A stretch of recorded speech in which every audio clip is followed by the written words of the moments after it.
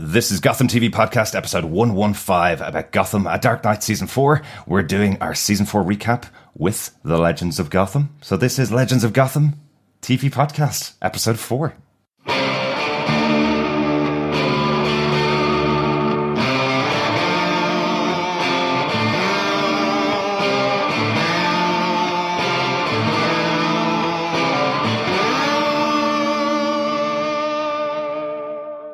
I'm David Mazuz, and you're listening to Gotham TV Podcast. This is Drew Powell, and you're listening to Gotham TV Podcast. This is Robin Lloyd Taylor, and you are listening to Gotham TV Podcast. Yes, welcome back, Gothamites. If you don't know yet, since Drew and Robin and David did introduce us, this is Gotham TV Podcast, but we're not alone this week. I am one of your hosts, Derek.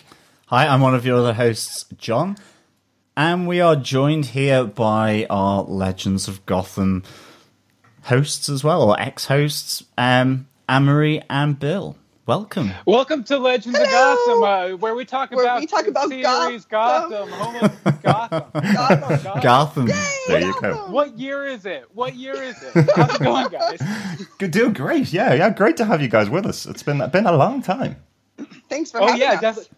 Well, it doesn't feel like that long to me because I've actually been listening to you guys' podcasts since we don't do one anymore. I was like, I need some Gotham in my life. So, you guys have been doing a great job. You've been doing a great job. I think you've definitely stepped into Legends of Gotham's shoes as my favorite Gotham podcast. So. Excellent. That's saying a lot. That's brilliant. Well, yes, if you don't know, listeners, Legends of Gotham was a Gotham podcast for the first 3 seasons of the show. They run at the American pace, which we eventually stepped up and took over for season 4. So yes, we did kind of take your shoes rather than step into your shoes. We gave them over willingly. Okay. Yes. We gave them over. We also put some deodorizer on them and stuff so they weren't too stinky. Just so thoughtful. Yes, my feet haven't been the same since. Nor should they be.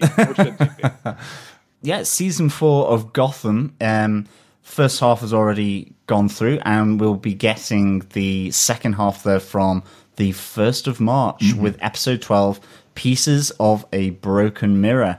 And yeah, we'll be covering it here on Gotham TV Podcast. And it's really good that we can look back at the first 11 episodes of Gotham Season 4 with Anne-Marie and Bill from Legends of Gotham. Yes, really important question. Anne-Marie and Bill, did you watch the first half of Season 4? Yeah. Otherwise... Yes. Twice. We watched it as it aired, and then in the past 2 days, we have watched all 11 episodes again, back to back. Because unlike you guys who have the advantage of you're doing these podcast episodes, you're probably watching them a couple times in a row. Since we weren't doing the podcast this year, we kind of watched it on Thursday night, and then it just kind of flew out the back of our heads. So we had to catch up a little bit over the past day or so. But really good season overall. Oh, yeah. Absolutely. Definitely. Yeah, I mean, really enjoyed this first half of the season, and I'm really excited to see what comes for the second half. Absolutely. You guys, I presume, are sort of chomping at the bit to see what comes. It looks like more chaos. So. It definitely looks like more chaos and like craziness, which I think they've grooved quite well, actually. Oh, yeah, and it definitely feels like this next half of the season is going to focus very pointedly on the villains, which I'm very excited about. Not to get into spoilery territory, but there are some characters coming back. Well, I guess we saw him at the end of the mid-season finale. So, yeah, Jerome's going to be back, which is awesome. And it seems like the villains are all going to be just teaming up, which is really cool. Finally, a Justice League of villains, I guess, or a Rogues Gallery, if you will. Yes, very excited to see that, and yeah, I'm kind of intrigued because when I think David Mazuz revealed a bit of this, and so did Cameron Monaghan, that there will be a big team up of all the villains we've seen since season 1, and what that does to my head goes, ooh, who are they actually teasing there? Who got killed in season 1 that may be coming back in season 4? Bring back Fish. Yeah, Fish needs to come back. I don't know if that would go so well. I don't think so either. No. Maybe we'll get Maroney back. That would be. I loved Maroni. I liked awesome. Maroni more than Falcone. Right. So if they brought him back, that would be awesome. Maybe zombie Maroni and Falcone, like from the Zombroni? dead. Zombroni, yeah. Zombroni. I like it. That sounds like an Italian dinner.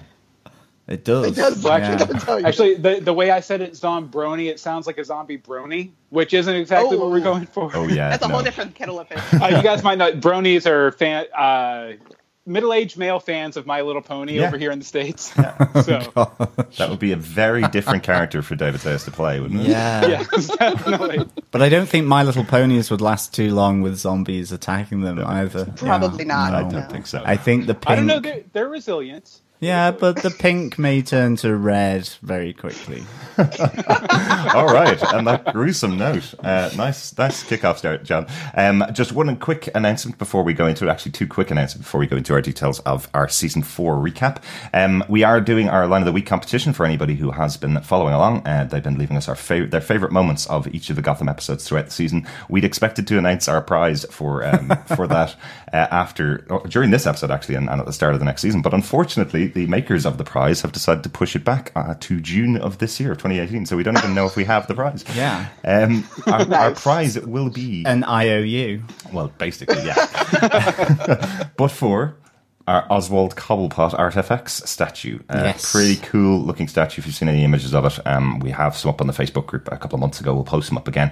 We're really hopeful we can get our hands on one of these because it's been pushed back again. I'm conscious that we have to check our pre-order and make sure it's carried over. Yeah, if we can't get our hands on one of the statues, well then an IOU is all you're going to get. Well, maybe we'll get a better price than an IOU, John. Yeah. Maybe. Well, you guys were saying before the show that if it never ends up being made, that you guys are going to make one yourself and send it out, right? Yes. It might be made out of Yeah. It might be made out of a Dalek statue. I don't know whether that would work. Well, I mean, we could do some kind of pottery statue where it might look like he is Clayface rather than the paint. Actually, yes, Clayface. That's it. Nice. There we go. I like the other idea too. Just get a Dalek statue and then put a wig on it. Yeah. Perfect. Yeah, it's an exclusive Gotham TV And a podcast. brolly. One-off. Yes. Right. On that note, the other announcement, sorry, very important announcement. We hopefully will be joined by David Mazouz later on this week for a discussion about season 4 so far. He will hopefully be recording with me tomorrow about his thoughts about the show. So make sure you subscribe to the podcast to get that. Hopefully we'll have it out before the first episode of season 4.5, I guess, airs next Thursday, the 1st of March. Very excited to talk to David again. Yeah, it'd be excellent. Yeah, I can't be there, sadly. Work commitments have meant that I will be in France, but nonetheless, that will be really exciting. We had a really good interview with him at Heroes Villains Fan Fest in London. He was really, really interesting, really articulate, and really just up for a good discussion about the character. So you can definitely check that over on our podcast, over at Apple Podcasts. Just head on over to gothamtvpodcast.com/iTunes, which is, I suppose, ye oldie way of saying Apple Podcasts. Yeah, absolutely. All right, on that note, I think it's time to get into our discussion about season 4 of Gotham. You guys ready, Anna Marie and Bill? Yes, indeed. Good. Anne Marie, do you want to kick us off? What's your overall feeling on the first half of Gotham season 4? How did you feel it went? Well, that was very bloody. The question or Gotham season 4? Yes, all of Gotham. There's so much blood. I don't know if I forgot how much there was, but when we were rewatching, I'm like, and there's a ripped off arm, smack. We're eating people. Oh my goodness! But I don't think anyone got their eye assaulted this season yet, though. That's true. No, there wasn't any eye jabbing. No. There was no eye violence. There was discussion of it, though. They were going to feed them their eyeballs, but it wasn't practical. That's true. Actually, that had been quite a specific thing for Gotham for the first 3 seasons, wasn't it? It was all about the eyes. It definitely was. Yeah, and back on Legends of Gotham, we always focused on it because I have this huge fear of something happening to my eyes. So it was like they were constantly picking at it and exploiting it. That's why we stopped the podcast, actually. Not kidding.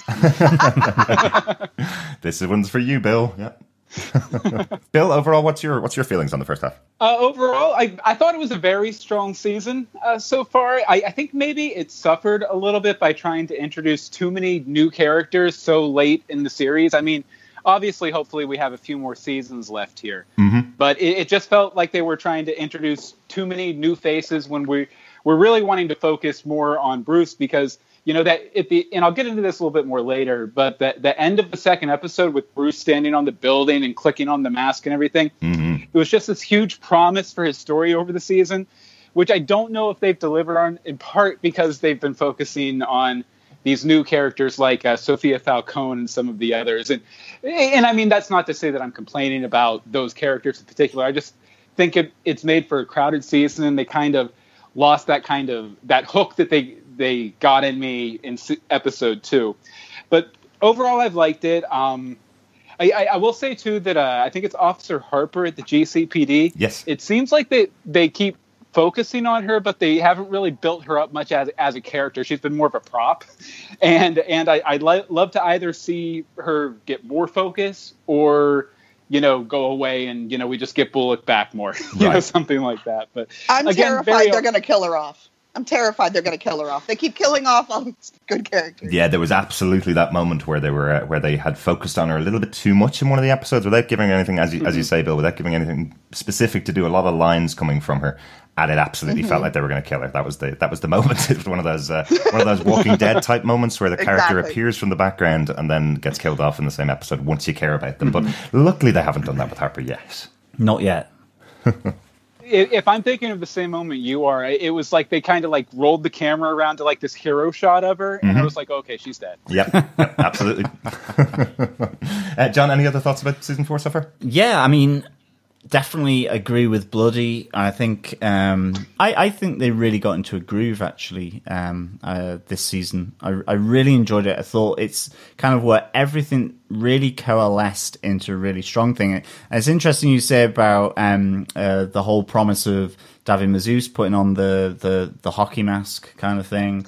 I thought exactly the same. And of course they kind of pulled him in a different direction, where he kind of went, from that to then suddenly being a killer of Ra's al Ghul, then party animal, guilt-ridden teenager. So they really kind of pulled him back from that a bit. But I know you were saying about all the ensemble, but I really think, I kind of really think that Gotham does ensemble really well. I think, there are so many characters, you're absolutely right, and there is the potential that you do lose some of them, or certain things get forgotten about. I mean, for example, I think Captain Barnes is still in the wind somewhere. He's like, where is he? What's he doing? And of course, they've not spent any time necessarily with where he's gone to hide out, be the executioner or whatever. But I think in the main, they really they're able to flip between so many different storylines in an episode that I'm kind of amazed that they can do it, and it still kind of makes sense actually. So I think that's been really strong. And I've liked seeing I like the Scarecrow coming back, I have to say. Oh yes. I am certain we may be talking about that in our top 5 points of the season. What do you think, John? Maybe possible. Just a little. Yeah. For me, yeah, there are definitely some great introductions of newer characters or returning characters this season. I'm really intrigued by some of the things that have been going on. David Mazouz stepping up, his storyline with Alfred has been fantastic for me this season. I know the promise of a Batman was coming at the start of the season. They set it up. The season's called The Dark Knight, after all. And yeah, they did take that away pretty quickly. But having Ra's al Ghul in there and having a lot of interesting Bruce and Alfred scenes throughout the season, I think made up for it a little bit for me. Although their second half of season 4 is very bat heavy. It certainly is. A lot of bats. It's looking that way for sure. Yeah, very much so. In the spirit of Round Table. Yes.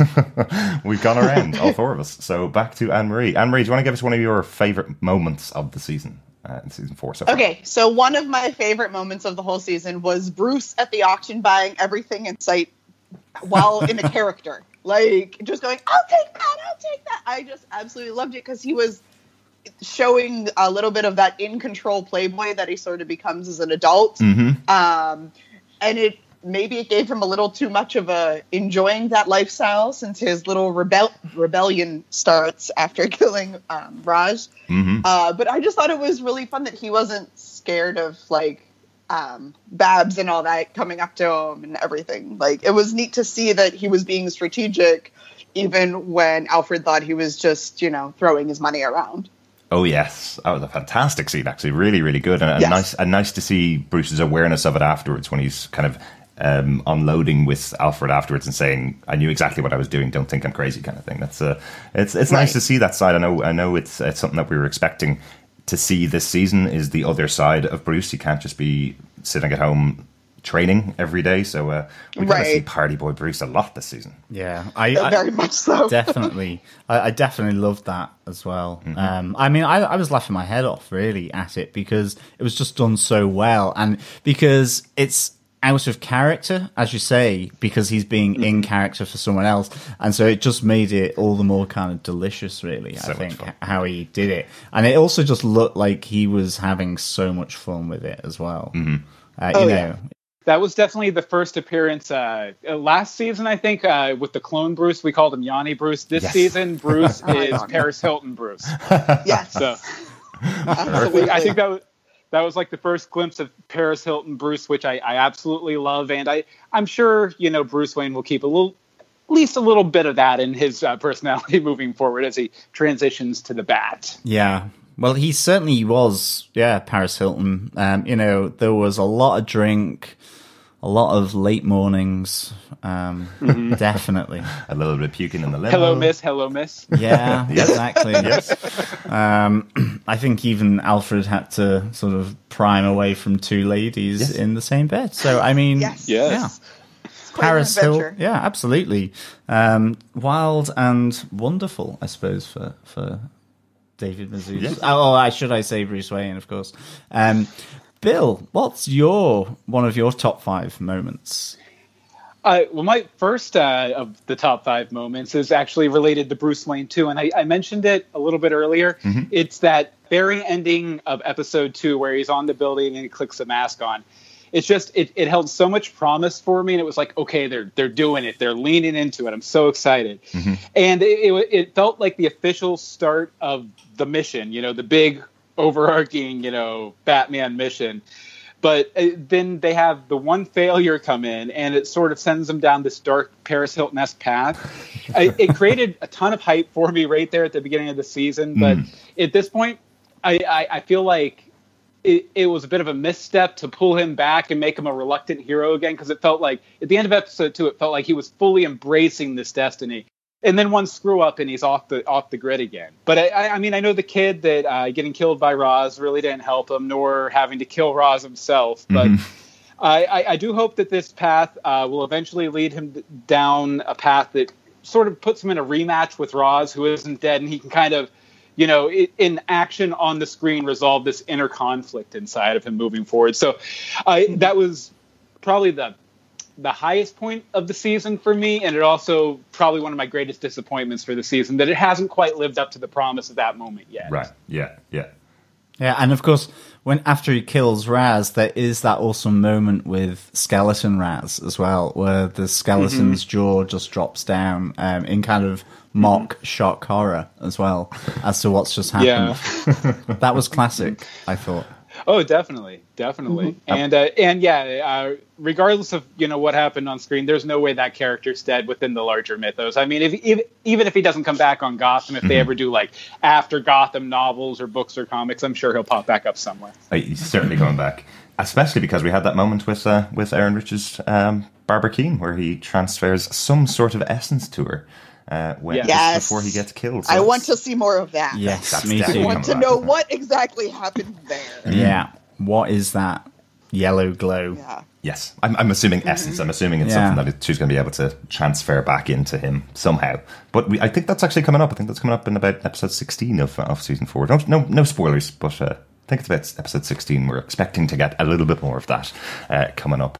Excellent. I definitely know what you mean. I think there's a moment within episode 2, Bill, where Lucius Fox delivers his updated version of the suit to protect Bruce as they open up the box, and the two of them look at Alfred and Bruce look at the new suit that's been there, and that was a really exciting moment. That was probably teased in every trailer that we saw for 3 or 4 months before season 4. So I know what you mean. It was definitely teasing that this is the start of the Bat. He's coming. Still one of the things that I find difficult about accepting accepting that we are going to get Batman is that we haven't seen any bats in the show ever. Not even like, you know, in the local church or anywhere. You know, that's been no bats yet.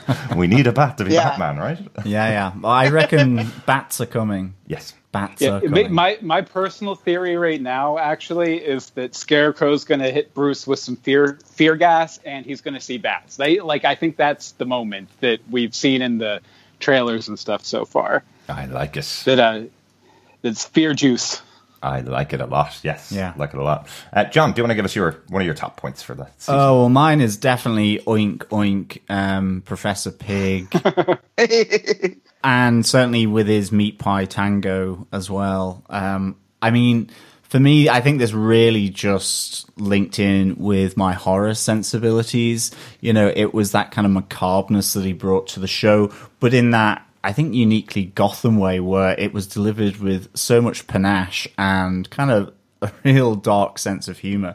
I mean, I just thought he weaved through the first half of the season as well really nicely in terms of, you know, being that front against Gordon at the start, you know, being his adversary, you know, the chase around the Narrows and all that, really delivering some sucker punches to him. It was linking in with the feud between Sophia Falcone and Penguin, which we didn't necessarily think that he was a part of, and you know, where we have that meat pie tango, which is just really just a great nod to Sweeney Todd, you know, the butcher barber of London. Yes. And then, of course, the reveal that he has actually been employed by Sophia Falcone when, you know, the Queen takes night, that final episode.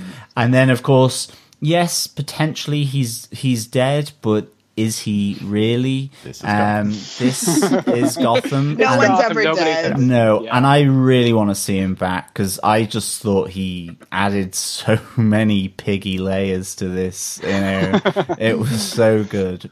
Yeah, and Derek has an interesting theory on the fact that. Well, over to you, Derek, because I can't claim any credit for it at all. Well, it was just the fact that he had pointed out quite early on in the show, and we mentioned this earlier on for our regular listeners, so I hope you don't mind me repeating it.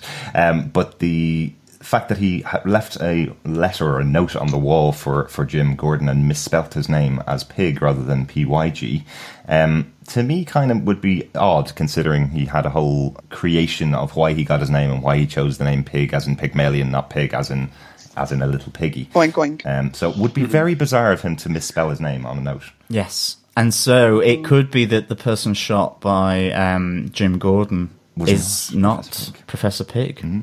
There you go. Oh. There you go. And certainly with all the facial reconstruction that was happening in the Pig world at the time, that maybe Pig brought someone else to that doctor's and had them reconstruct their face, and then send in kind of like a dummy. Yeah. Yep.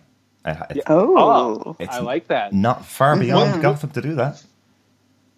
One other possibility, and I can't remember what his relationship to the Falcone family was, but you know, the first time Pig gets punched and his face goes all out of whack, it kind of reminded me of like a Clayface sort of effect. Oh, yeah. So I mean, maybe that could have been Clayface too. I mean, like I said, I don't remember what his relationship was to the Falcone family. The last time we saw him, he was working for Ed, trying to drive.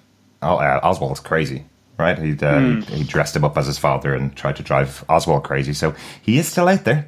Yeah. So you never know. Out there just Clayfacing around. Just Clayfacing around, making himself look like anybody that he wants to look like. Exactly. I mean, taking shots to the head.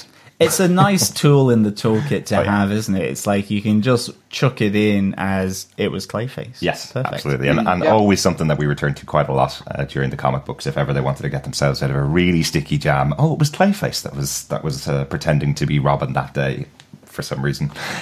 You know, it's a great way to get people out. It was nice to also kind of having a revisit of the whole concept of there being a surgeon in Gotham who reconstructs people's faces for them, because I think they set that up in like season 2 or 3, didn't they? Where they there was like an investigation and it kind of glanced them past this doctor who would reconstruct people's faces. So Yes. it's kind of nice to have them touch back on that. Oh, yes. They're getting very good at that. I mean, one of the things that we did notice throughout the course of season 4 is that now they kind of have their directors and writers set in stone. Pretty much every episode of season 4 so far, if I'm right, was written by someone who'd at least written an episode previously of Gotham and directed by someone that had directed a previous episode of Gotham or starred in it, as we saw with Ben McKenzie. So they've really got the right people who know this history and know these characters on board to keep it going and keep it feeling like a real city rather than a show just featuring Jim Gordon. So yeah, I definitely agree with you there, Bill.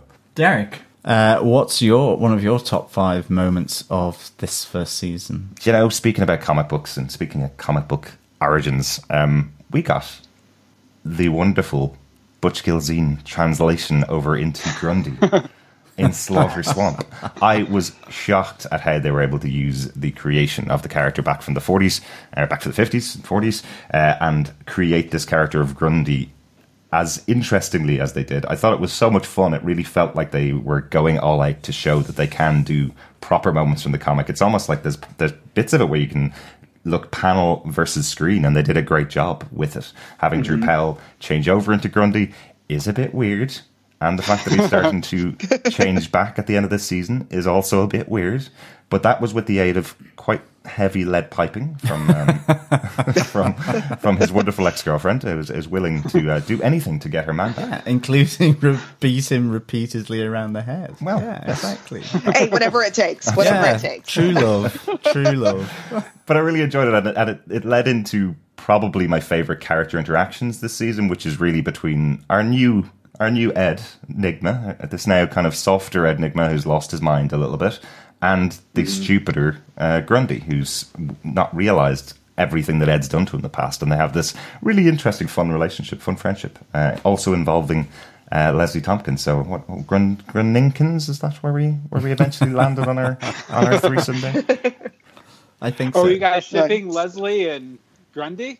Oh, all three. So it's Gruninkins is our grouping there.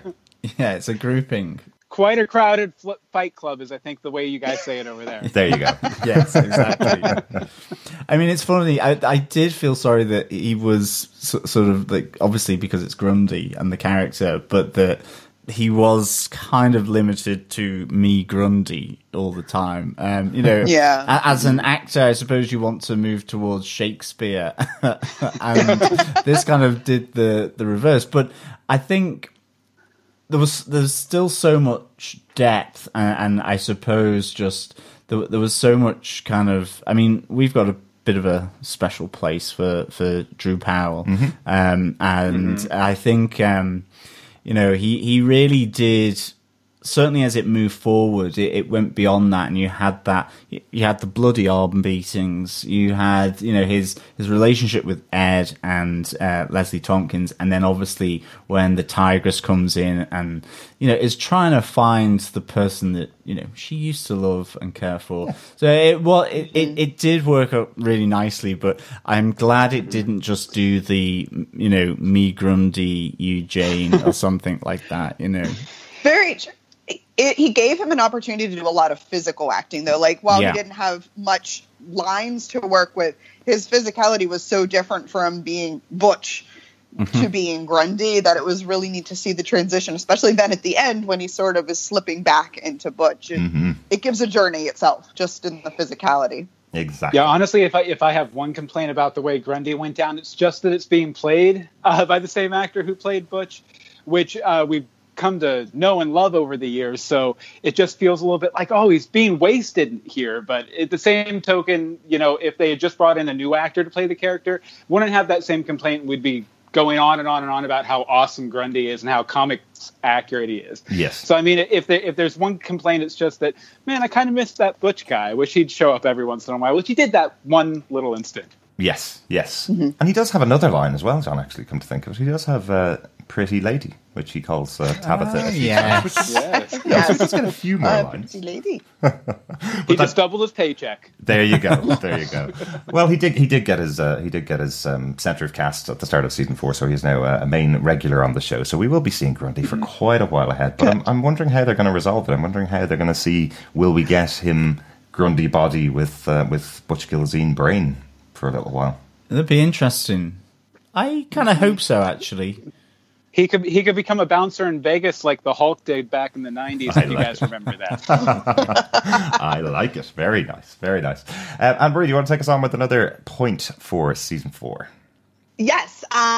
This actually kind of leads into it. I love Lee becoming Queen of the Narrows. Oh, yes. And it's by far my favorite version of Lee. It gives her a little bit of something. Like, she still has her doctor compassion that she's always had, but she gets a little grittier. She's constantly drinking from a flask, but she's taking responsibility for what she did under the Tetch virus, and she's defending them. She's improving them, and this is either going to go really, really nice, or it will literally blow up in her face. And I'm kind of interested to see what direction that's going to go. Do you know, like, it's Gotham. The poison antidote trick was so funny. Like, here, catch.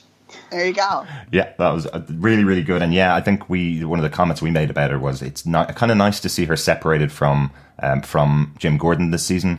Some of our listeners were talking about it as well, saying that they kind of had this whole rebending thing between Leslie and Jim over and over again. Kind of felt like a waste of Leslie Tompkins' character, and giving her something else to do this season has been so much fun, and she's really been, you can tell she's been enjoying it.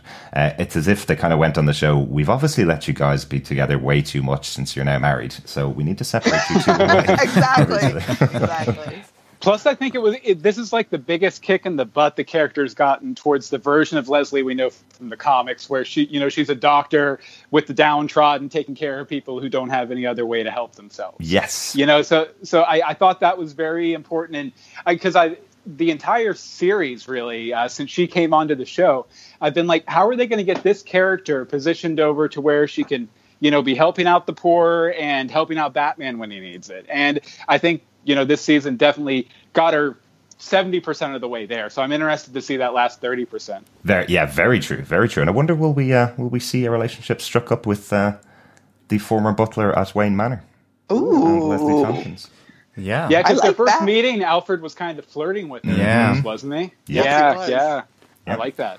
There would be a bit of a turnaround. And actually, because Alfred's been kicked out of Wayne Manor, he's kind of living on the streets a bit. He's cardboard boxing it under a few railway arches at the moment. So, that could be down by the Narrows. So you never know. He could get taken in by Leslie. And there could be, some sweet romance. You never know. I like that theory because it provides a lot of awkwardness for the characters on the screen as well as the actors on set, since Ben and her married and everything. Don't you dare kiss my wife. All around. Always like awkwardness on the screen, definitely. No, that's a really good one. I totally agree with you, Anne-Marie. That's a high point for this season, is giving Leslie something quite significant to do in the show. It's been really enjoyable to watch her. Yeah, definitely. Yes, absolutely. Bill, do you have a second one? No, that was my only moment for the season. Sorry. Just one. That's it.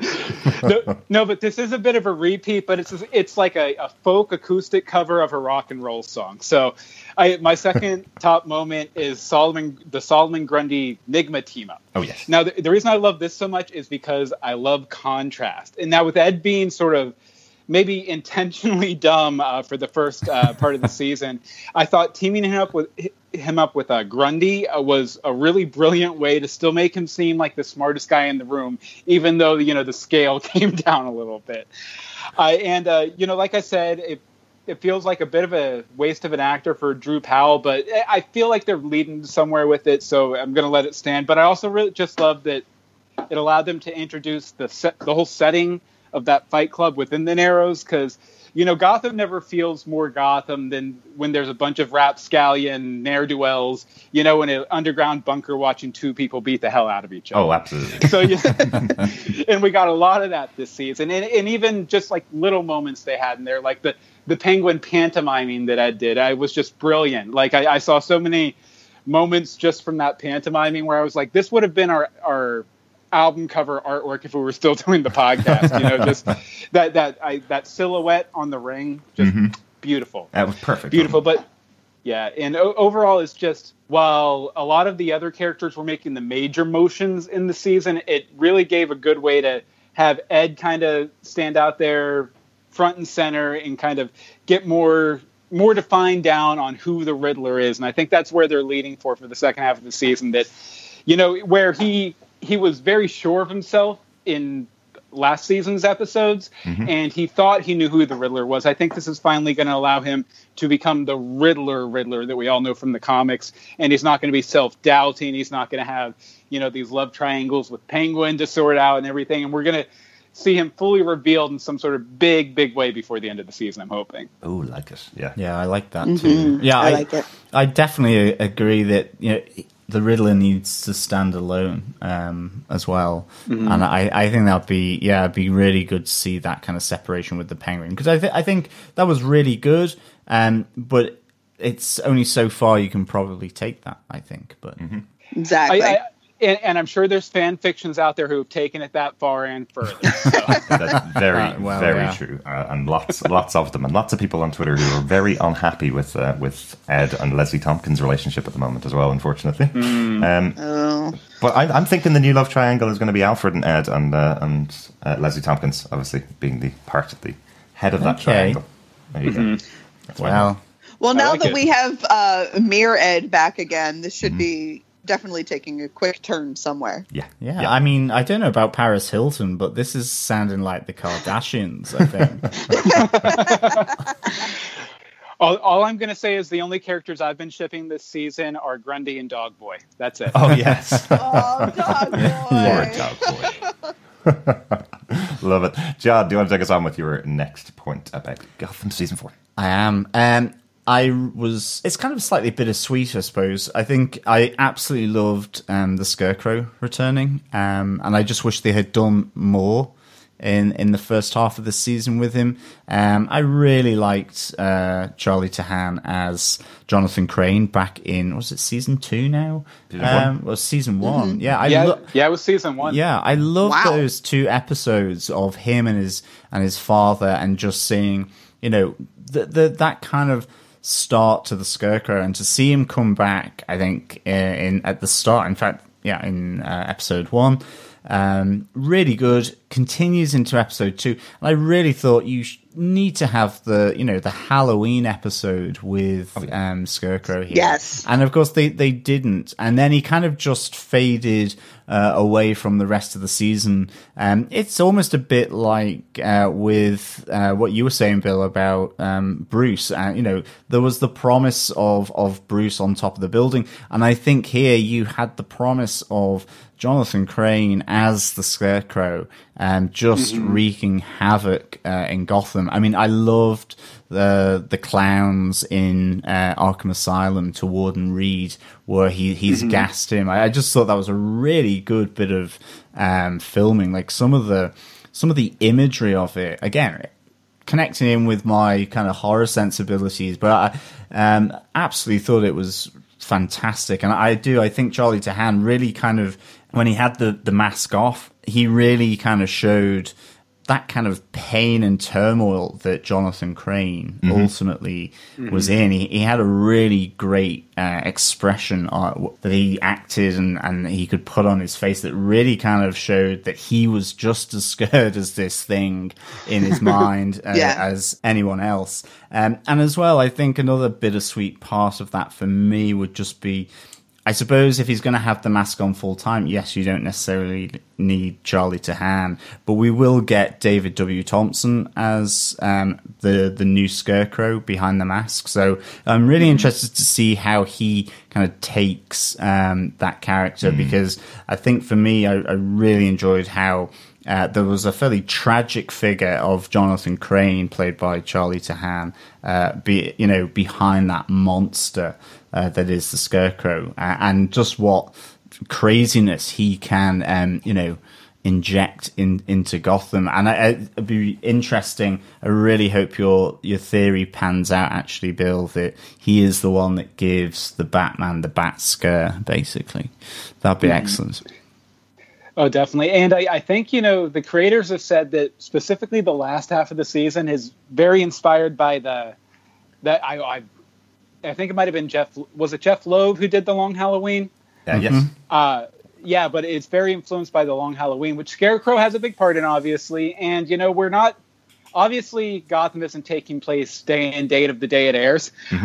So I mean, I think we still have an opportunity for maybe like a big Scarecrow Halloween episode. That would be nice. I mean, obviously I'm not as caught up on the news as you guys are, so they might have already released all the episode descriptions for the rest of the season, and this possibility has been eliminated. But I do see that possibility there. Yeah.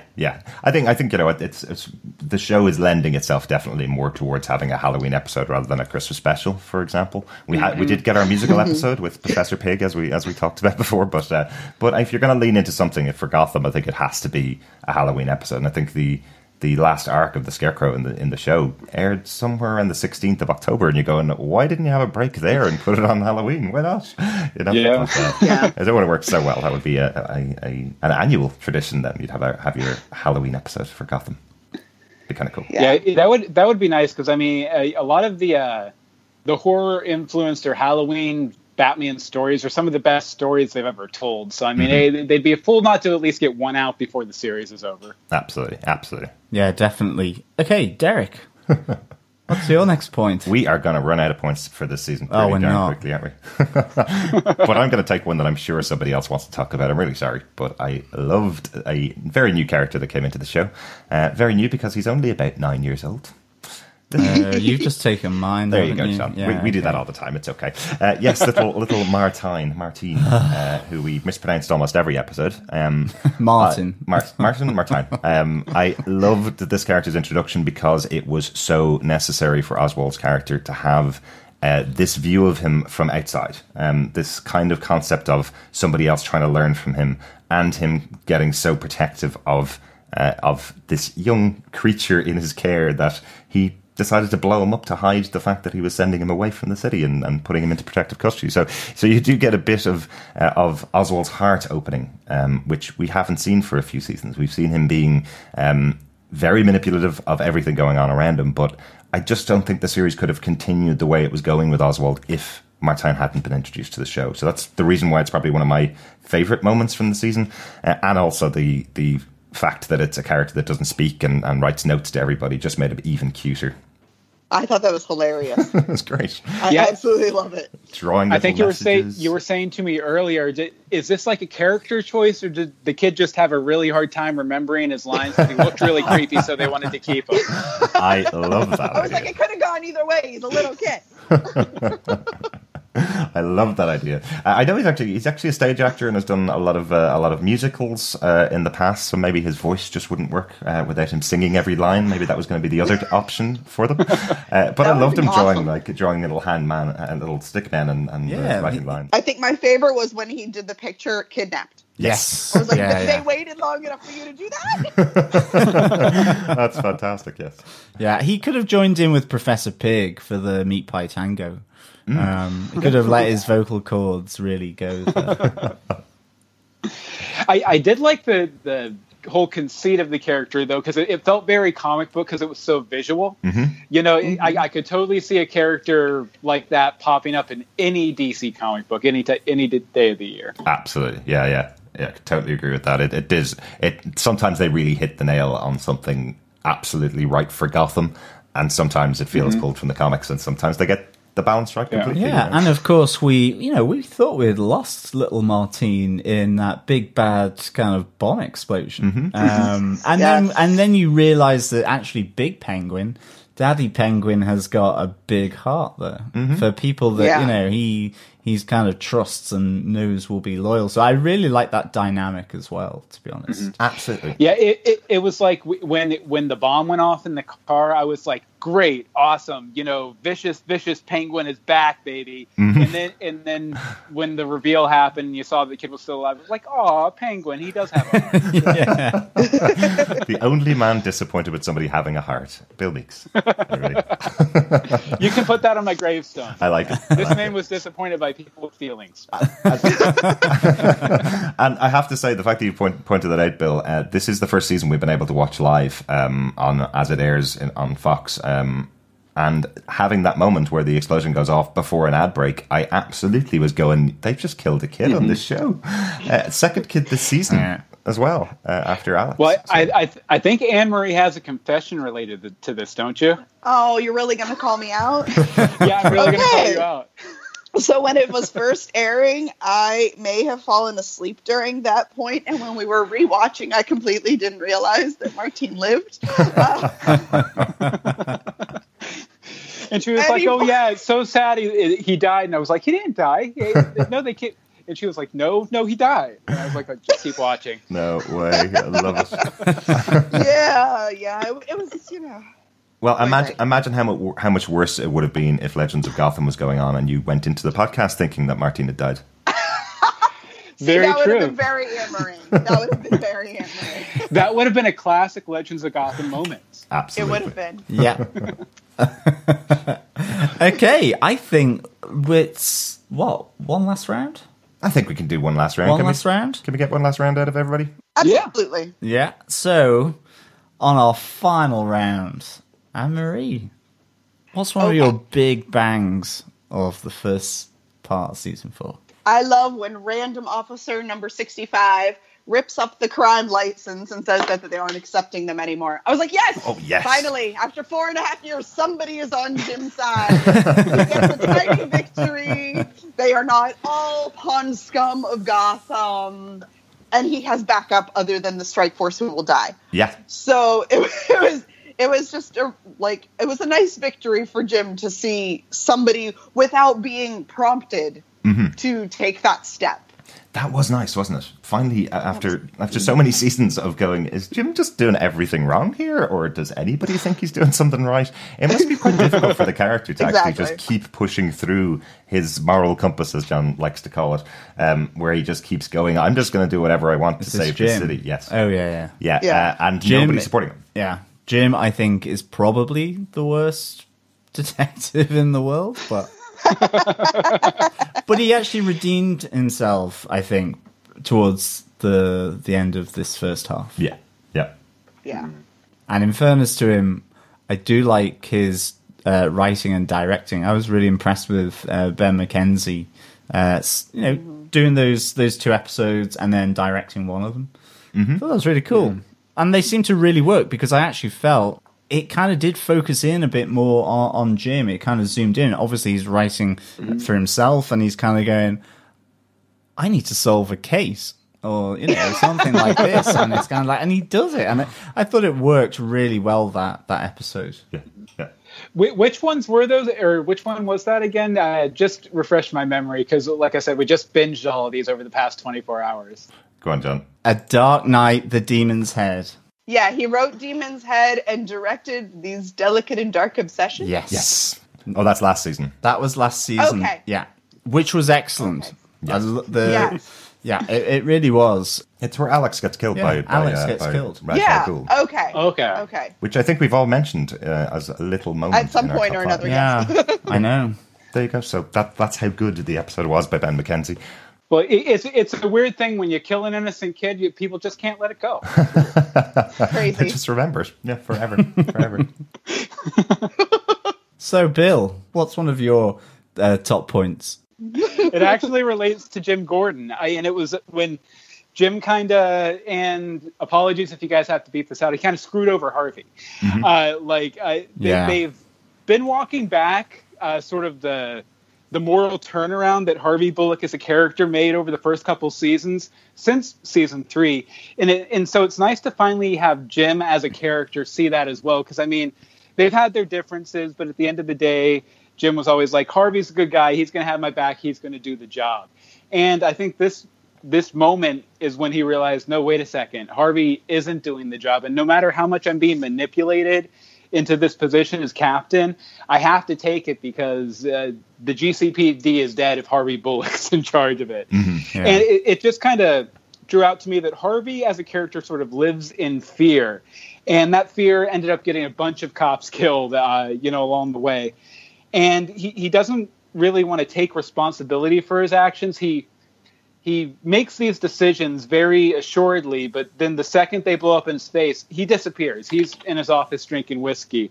So, well, I don't know where this is going to land the the Jim Harvey dynamic, that dynamic duo dynamic for the rest of the season. I did think it was very cool to see Jim finally call him out on his crap and, step into a more leadership role within the GCPD. So that was one of my favorites. Oh, yeah. Yeah, that was really good. You've stolen one of my points as well, Bill. I like that's two people now. Anne-Marie, thank you. Thank you so much for not stealing any of my You're points. welcome. To be fair, I skipped one of my points. You know what it was called? The meat pie ting. There you go. Okay, You stole one okay, we're quits then. Yeah, absolutely.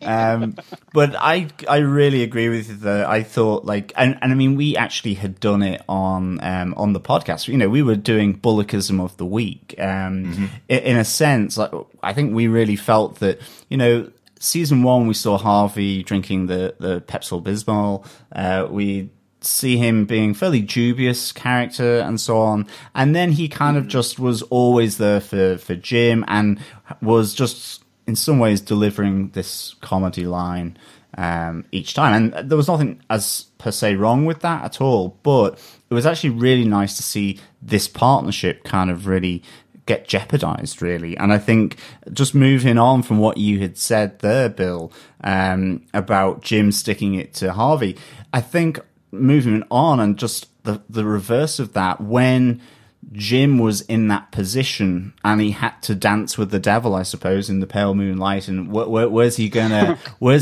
go? And he chose Sophia, and ultimately she didn't turn out in the way that he was hoping, and then started to sort of push against that. Okay, it was maybe a bit mean of Harvey to come in at Falcone's funeral and effectively say, "I told you so."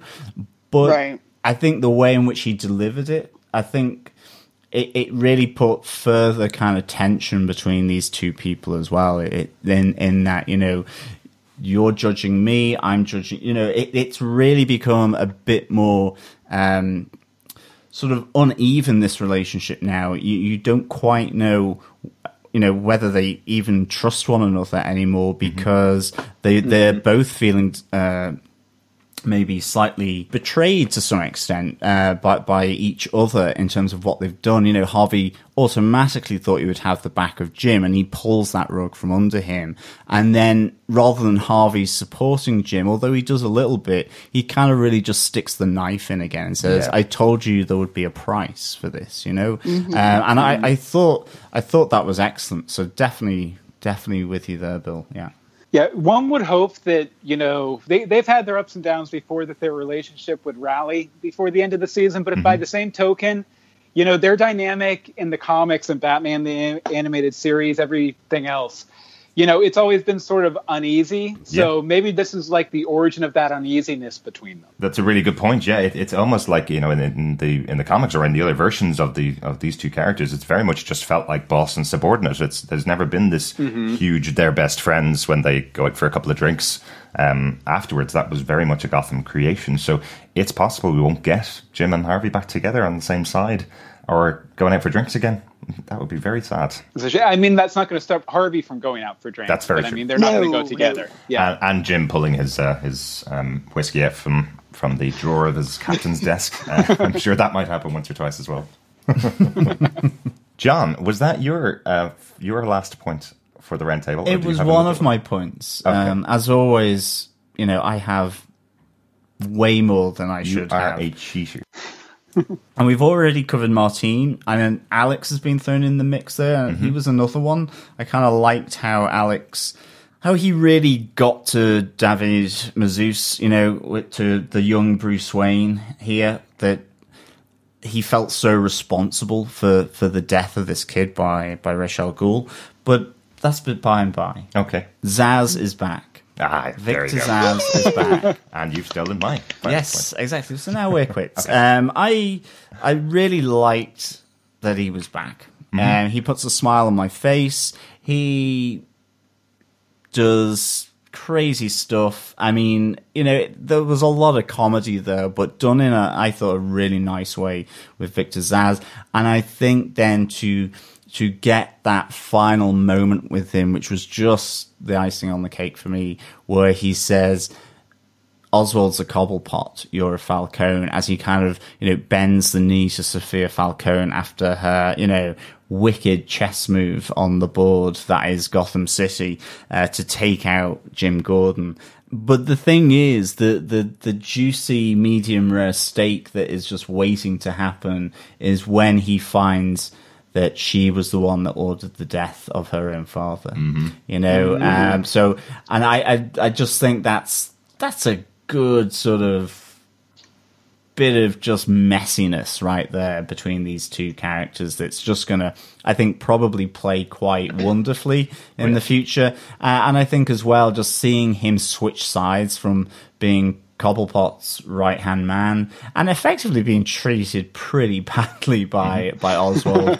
He's the worst secretary. The worst secretary ever, exactly. To where, his kind of first allegiance to the Falcone and adding that bullet casing to the coffin of Carmine, I just thought was really good. So yeah, he had his laughs, he had his moments of craziness, he had his moments of violence, but there was also that, I think, that really good character element where, he betrays Oswald and comes back into the Falcone fold, really. So that was one of the big positives for this first half of the season. Totally agree.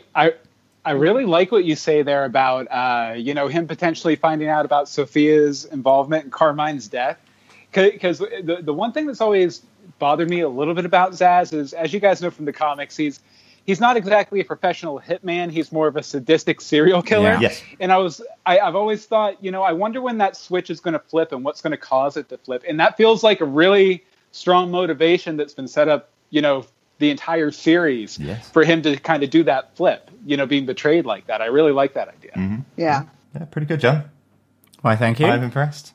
The one thing that was missing Get from a gold star. Gold star. The one thing that was missing from Zsasz this season, though, was the Zazettes. Yeah, the Zazettes have gone, I think. Yeah, I think they've just left him behind when he went. Oh, they'll be Oswald. back.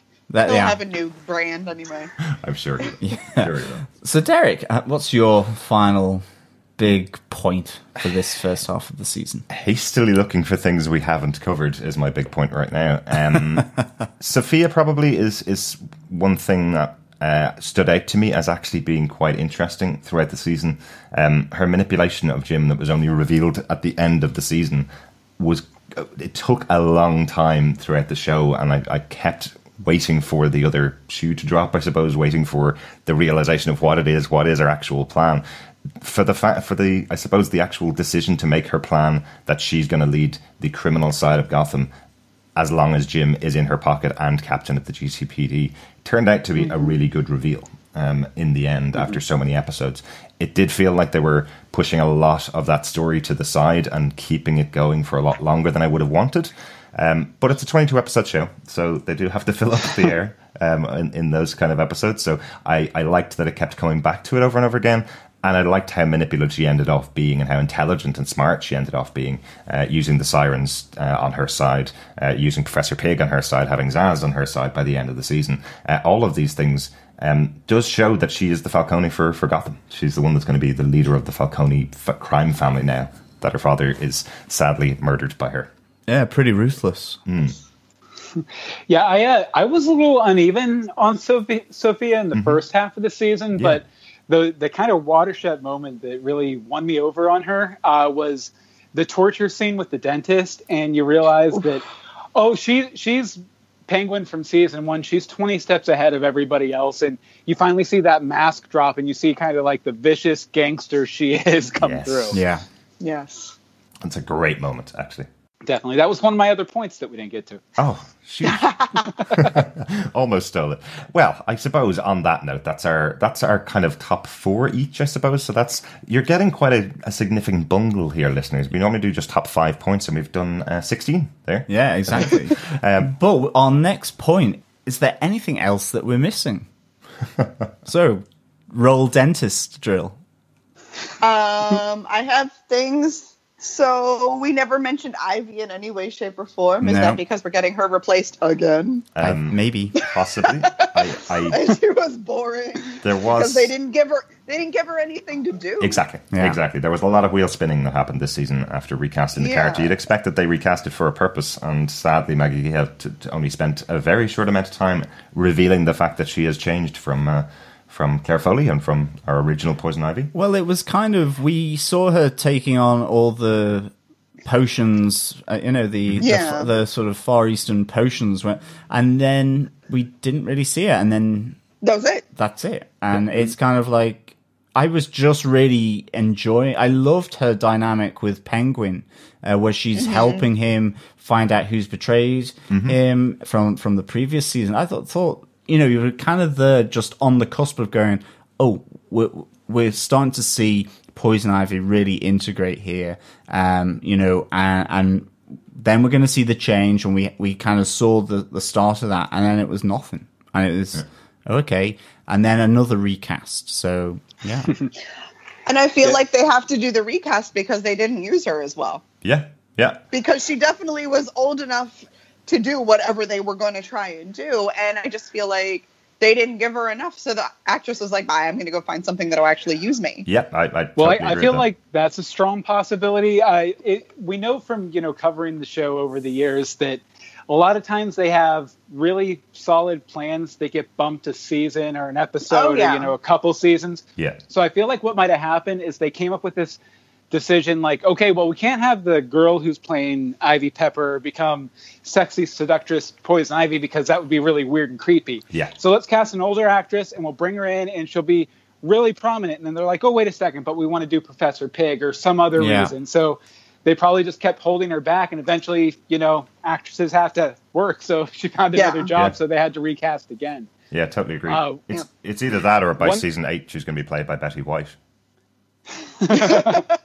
With one or the other. One other possibility that kind of flitted past my mind is just that when she initially turned older, she was the actress was very much kind of taking on the characteristics and the personality of the child actor who played Ivy Pepper at first, and maybe they thought it would be too harsh of a transition to make her full on, sexy, dangerous Poison Ivy, considering that, for the first several episodes she was in it, she was kind of playing a kid version of Poison Ivy. But she still had that seductive, murderousness in those early episodes. Yeah, it was kind of like the kid was still caught within the grown-up's body. And I thought that was a really interesting way of doing it. And I thought, in terms of the transition, then it was, she gets a full bang of those potions, and then you would get that full transition. And that's the thing. It always felt that, unfortunately, this character was just in a transition. And for Maggie Gyllenhaal, who played her, she's not been able to take it through to the logical kind of conclusion that it seemed like that's where it was going, and then got the recast. But yeah. There you go. We will see Peyton List coming up hopefully later on the season, and hopefully they'll give her a lot more to do as the character, because Poison Ivy is a critical character really in the history of Batman. There's lots of really interesting stories that she has coming up, so hopefully they set her up well for use in the series as one of the big villains. Yeah, and Mad Hatter didn't really have that much in this first half either, but I'm hoping really to see him in that second half, when I suppose the bad guys assemble. Really? Yes, bad guys assemble. Bad guys assemble. Yeah. There's no copyright on that, is there? No. I hope not. Anything else we might have missed, Anne-Marie, Bill? I'm trying to think. I mean, I think we got all the big bits. Just again, that last minute reveal with Jerome in the cell next to Penguin. Just with how psychotic this Penguin is, and how, psychotic naturally Jerome or the Joker is. It's the tease of that dynamic moving forward. It was very interesting, and I'm very interested to see how those characters play off each other, moving forward. Especially as Oswald is effectively becoming Arya Stark with his list of people he's going to kill when he gets out of Arkham Asylum. And that's the moment that Jerome chooses to pounce and try and propose a friendship between them. That's going to be a lot of fun to see. There is one other thing that we've forgotten about, actually. All right, Tom. Oh, yes. Oh, yes. That's Myrtle Jenkins, who breaks the Riddler out of his ice prison. Like, in fairness, I was sad that she was lost so quickly from the show. I really enjoyed the Riddle fan. Yes. Yeah, absolutely. Like that whole character's deal was exactly what me and Anne-Marie thought Kristen Kringle was going to be, where she was like, "Oh, I'm the female Riddler, and we're going to go have all sorts of fun crime adventures." Yeah. So great to see. She lovingly wanted her to be. Yeah. I mean, she lovingly tended to the Edsicle, and then effectively he killed her. Yeah. Book to the face, if I remember right. Book to the face, which was comedy genius in itself. Yes, Myrtle Jenkins sadly missed from the show. Yes, she was. It was a lot of fun for that episode. She just came out of nowhere, and I did feel moments. And I know you guys used to live tweet episodes and are definitely a part of the Gotham fandom. There are one or two characters in the Gotham fandom that this may have been based on. Or that I may have met at conventions over the years. Maybe not. What are you just talking Gotham. about? I've never seen anyone get creepily obsessed with Corey Michaels. Ever. No. Ever. No. I just have a feeling that even though he didn't get a writing credit, he may have been able to give some input into. Absolutely. But it is that one thing as well, I think, that Gotham can do really well, which, from left field, out pops this really interesting character. Completely cookie, completely balmy, absolutely off her rocker, but she just steals the limelight. You just immediately are bought into it because I think of how Gotham can balance absolute, real dark humor with kind of horror, a lot of blood, along with some just really solid writing. It reminds me of the crazy lady in the attic with the birds from, was it season 2? Oh, yeah. I think, I can't remember for the life of me. She, to me, was another Myrtle Jenkins. And they always seem to be kooky ladies, but I really thought it was just like this breath of just fun that got through on that episode. That's one of the nice things about them basing all the production of this in New York City is they can get all of these great stage actors who have sort of that Gotham-esque, facing the audience presentational style of acting that works so great for these smaller roles that, any other show like a Law & Order SVU would just cast John, Jackie, Joe, blonde guy down the street to play a role. Gotham, they go and they tap these people who just have a very rich sort of stage persona that they can bring to the character and really bring it to life and differentiate it from other, small time characters like the guy running the Walmart for weapons, all that kind of even this season, the dentist and Oswald's, I forget his name, but the accountant, the guy who kept track of all the licenses and everything. Yes. Two great, solid character actor performances. Definitely. And it's just so great that they have access to that resource being in New York. Absolutely. Yeah. Mr. Penn is the new right-hand man for Oswald. Last seen being tortured by Tabitha. Sadly. Yes. But as it should be. The pen was heading where the sun don't shine. Something like that, John. Yes. That kind of leads me on to my only other note, and kind of a hope for next season is my final note about what we're missing, which is the Sirens. I really loved the team up of these characters. I loved the team up of having Selena Kyle, Tabitha and Babs together, working together, even though they've got an uneasy alliance. But they had some great moments in the season, but just feel like they just need a little bit more. So one of my hopes for the next half of the season is that we're going to get much more of the Sirens working together, doing jobs, taking down banks, pulling heists, that kind of stuff potentially. I'd like to see them have an episode focused on those three characters together and how they play off each other. Yeah, and Barbara needs to kind of really, she must in some way be driving the return of Ra's al Ghul maybe, or that whole sort of elixir that got passed, and that spirit or whatever got passed to her, that's surely got to start to come through. Yeah. And she's going to have a new haircut because I think she does every half season. She does, so. Yes. Oh, hush! But it is fabulous. Definitely. Oh, one other thing I wanted to mention that me and Emery kept joking about while we were rewatching was the fact that Sophia Falcone, for some reason, seems to like to cut like a triangle out of the front of all of her shirts and dresses. And I think it spread out over to Barbara too, because we noticed a couple of Barbara's outfits this season had the same thing going on. So maybe Sophia's sneaking into her wardrobe or something. I don't know. I'm just saying. I love it. I didn't notice that at all. So you haven't. I'll have to check. You haven't been looking at the triangular area. No, I haven't. Anybody else got anything that they're hoping for the next half of the season? I know, Bill, you were talking about the meetup of Jerome and Oswald. Anne-Marie, anything that's standing out for you that might be coming up? Or that you hope might be coming? My hope was the trio of ladies, so you got me covered there. There you go. And John, anything for you that's...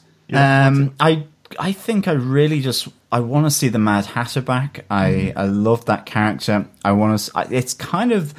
Who is Jerome going to assemble? I mean, I don't want to jump the gun, but I do feel that is kind of... there's going to be this dark army of Gotham villains that sort of unite and so on. And certainly, at least starting in Arkham Asylum, he's got the Penguin. But I mean, there's just been so many good bad guys with Jerome himself, Oswald, Corey Michael Smith as Enigma and the Riddler. And I mean, I love the Mad Hatter. He's one of my favorite characters. I loved how he was portrayed in the previous season. Love to see him back with Scarecrow. We've got the Toymaker coming in as well. At least that's one other that we know of. Well, with the Toymaker coming, that just means we've only got a few more seasons till Condom King finally makes his appearance on Gotham. One day, give me my mustard. So I really, that's what I'm hoping of for some of those really great actors that have played some really great proto-villains of the Batman just step forward with Jerome and Oswald here. It would be nice even if there was like one scene in the finale where it's like every villain we've seen the entire series, like anywhere down from, the guy that was dressed up as the crazy superhero guy from Galavan back in season 2. Just there's been such a wide breadth of characters on this show so far that it would be great to see them all assembled for one, final face-off with the GCPD or something. I love it. Yeah. I love it. And also that my theory from season 1 is finally proved correct. That Killer Croc comes from beneath the sewers. It's never happened. There was a tease by Gotham that maybe he was there with Indian Hill and all the biological experiments being done, but instead, no, it was more of a dinosaur kind of thing, a stegosaurus. Yeah. I still say that it was intended to be Killer Croc, but then they realized they were using him in Suicide Squad, and DC had the weird rule about not using multiple characters and multiple different interpretations of the character. So I think that was supposed to be, and then it wasn't. Yeah. And he looked good just before he got run over by a truck. So yeah. Killed Croc, exactly. We now refer to him. That's the Gotham version. Killed Croc. We now refer to him in the past tense. Yes. On that, anything else that we need to talk about, or can we pop on to our final little touch with our little bit of feedback? Yeah. Everybody happy? We're good. Okay, cool. Right, let's get on to a little bit of feedback that we got in. First piece of feedback comes from Charlotte Bain over in our Facebook group. Yeah, Charlotte goes, I can't wait to see Zaz's reaction to Sophia killing her own father. Grundy and Ed are priceless, and Lee completes the group. I'm very happy about Lucius being more active in the GCPD as well, and Bruce's life. Like a good uncle. The Sirens, I love them. I thought of them working with Lee too. We'll see Selina will definitely freak out over Ivy and her manipulative and murderous ways. I wonder about Tabitha too. If Grundy gets his memory back, Ed will be done. Oh my god, love. #Gotham. Yes, thank you, Charlotte. That's how you sum up half a season in a couple of paragraphs, John. Absolutely. I am very impressed. I mean, definitely, it'll be interesting to see how Selina sort of how Selena and Ivy's relationship plays out. And actually, just mentioning Tabitha there, I loved the idea that Tabitha was going to kind of teach Selena, and that didn't really happen either.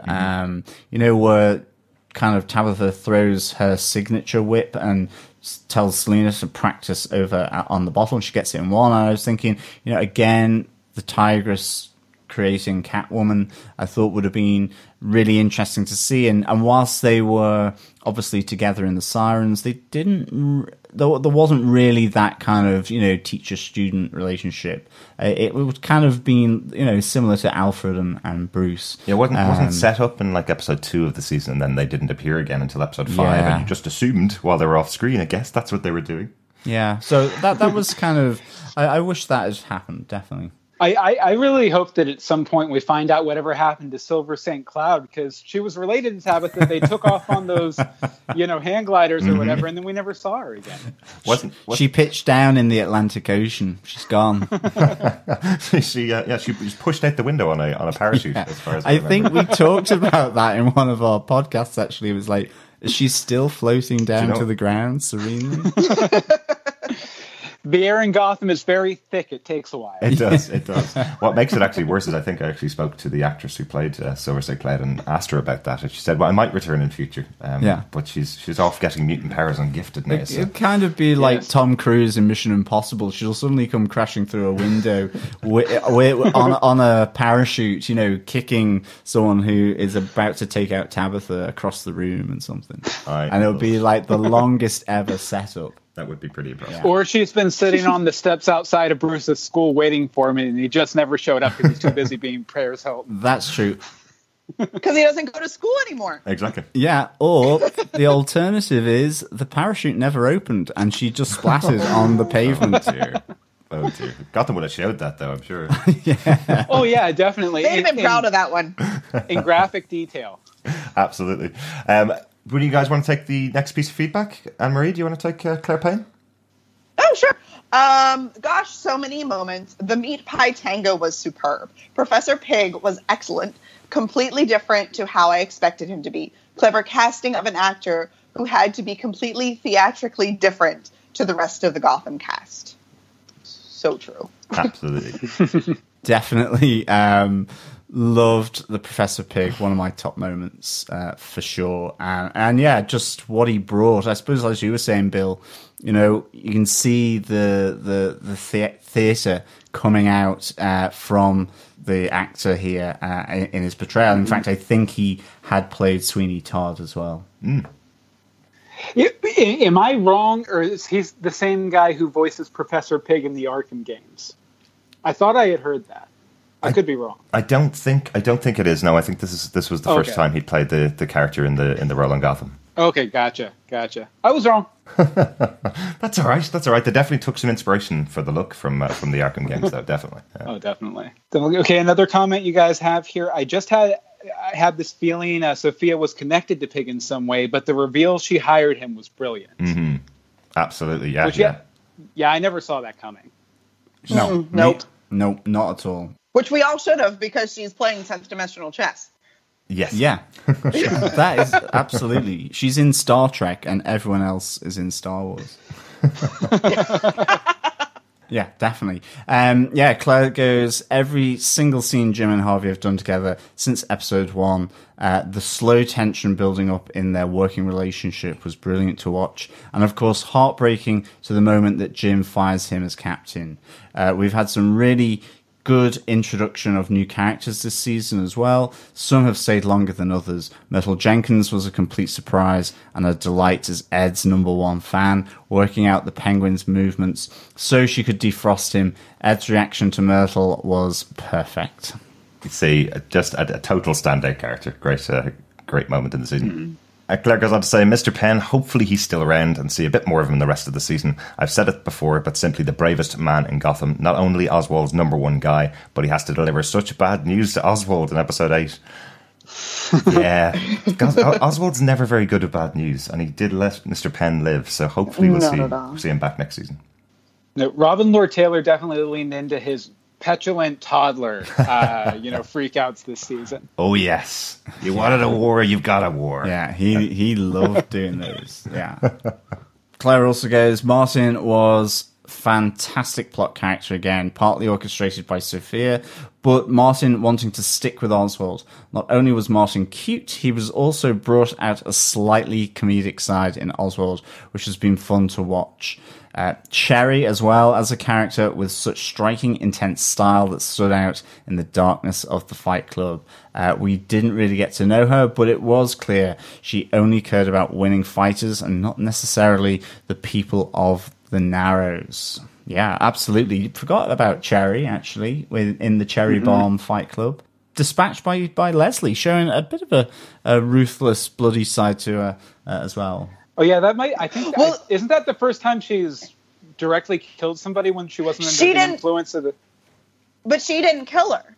She took down Firefly and Babs struck Oh her. yeah, that's right. That's true. Which was kind of entertaining to see the two of them, in essence, team up for a hot second. Yeah. Okay, yeah, that's it. Sorry, my bad there. Yeah, she took out Firefly, and then, yes, Babs decided she had enough of Cherry Bomb. That's right. Perhaps we'll see a team up between the two of them and Sophia. Yeah. As all former lovers of Jim Gordon team up together. The ex-girlfriends club. Exactly. Yeah. And finally, Claire Payne says, the welcome return on the good decision in giving Zaz more screen time was spot on. It was Zaz's grief for Falcone and not being convinced the Penguin wasn't behind his death. It's going to be so interesting to see if Zaz will support Sophia, if and when he finds out it was Sophia had her father killed. Characters working together has worked extremely well this season. Loved Tabitha and Selena. Tabitha mentoring Selena is working in the right way, with Barbara joining them to make a trio. Does work. The look on their faces when they see Ed and Grundy and Sherry at Sherry's Fight Club is perfect. Barbara catching up with Leslie was another highlight of episode 8. Could the sirens be useful to Leslie in future episodes? Absolutely. Yeah? That would be an interesting relationship for sure. They could become the enforcers for the Tompkins Fight Club, as it probably is going to be called. Yeah, I mean, I really hope they strike out and strike fear, to be honest. Yeah. I think it's a good... it's a good grouping of these ladies in Gotham for me. I really enjoy it, and I think as you said, Derek, I think just Leslie Tompkins as a character having room to breathe away from Jim Gordon, as has happened with Barbara. But whenever they see Jim, there are touch points back to that. It is really good. I think it really helps with their characters. Yeah, it's also kind of interesting, that all three of them are characters who sort of they had these deep relationships with different male characters on the show, and those have all sort of dissolved, so they've all sort of banded together. I kind of like that dynamic. Yeah. Absolutely agree. Yeah, and so finally from Claire, Grundy, Ed, and Leslie, another perfect team up. I am very excited to see how Lee and Ed run the Narrows. Tabitha's determination to make Grundy remember he used to be Butch, another highlight from the first half of the season. Lucius helping out Bruce and Alfred with rock climbing equipment was just cool. He knows they're up to something, but what exactly he doesn't know yet. Lucius, what we have seen of him has been really good. He's showing his skills at the GCPD in what he knows, but being able to go and liaise with the other GCPD professionals makes his place at the GCPD believable. Yeah, it's kind of interesting how we've not really touched on Lucius, but yeah, he's muscling his way into both the precinct there in Gotham, but also with Bruce Wayne and Alfred. I think it's really be interesting in terms of how will Ed, now that he's seeing double again in the mirror and his other personality is starting to come out, I wonder whether Grundy, Ed, and Leslie are going to be another perfect team up moving forward. Yeah. Not sure that's going to end too well.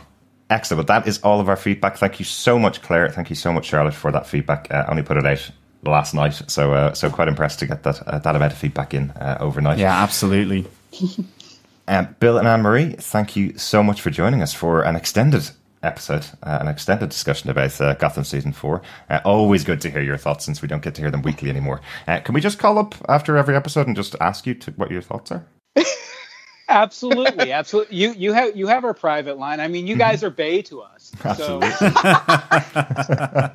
Always. Anything that you're currently doing at the moment that you'd like to talk about?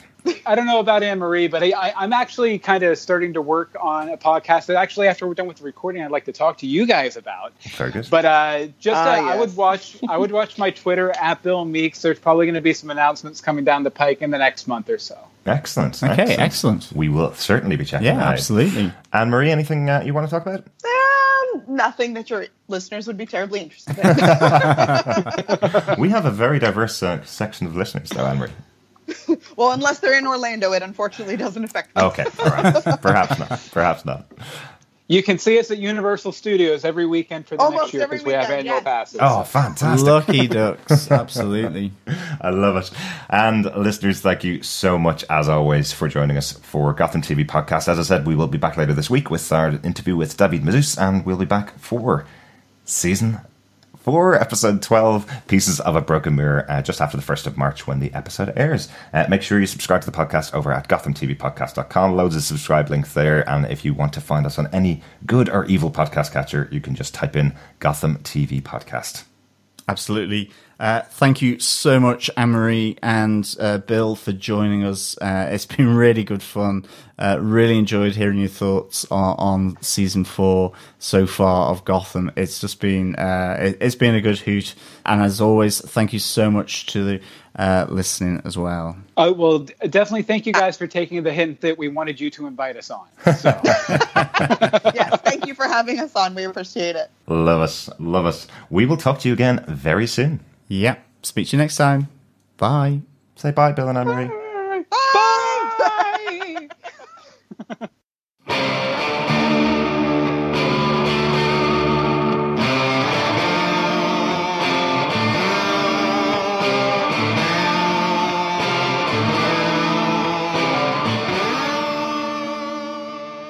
Thanks for being a Butch supporter. Butch loves you, baby. Which ones were those, or which one was that again? Just refresh my memory, because like I said, we just binged all of these over the past 24 hours. Go on, John. Well, this is a classic Gotham TV podcast moment where I can't remember. You mean where we edit out the part that you don't remember and put in the part where you do? Is that?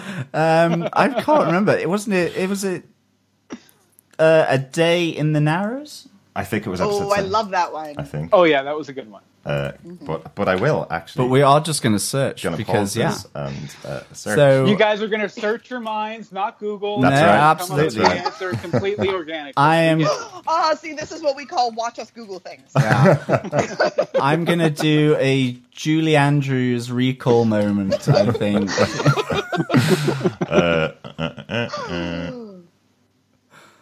It's taking longer than expected, Julie. IMDb. It always does. When you need it the most, it always takes the longest it ever takes. Every time. And what makes it worse is I just looked up Jim Gordon directed episodes of Gotham. apparently Jim Gordon hasn't directed any episodes of Gotham. Did you know that?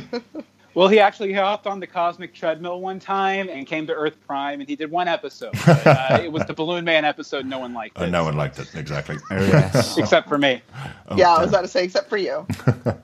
Yes, I was just going to say that's kind of like a flashback to a place in Gotham that I didn't want to go to, is the Balloon Man. Yeah, Julie's not working at all. Julianne. Okay, so That's fair.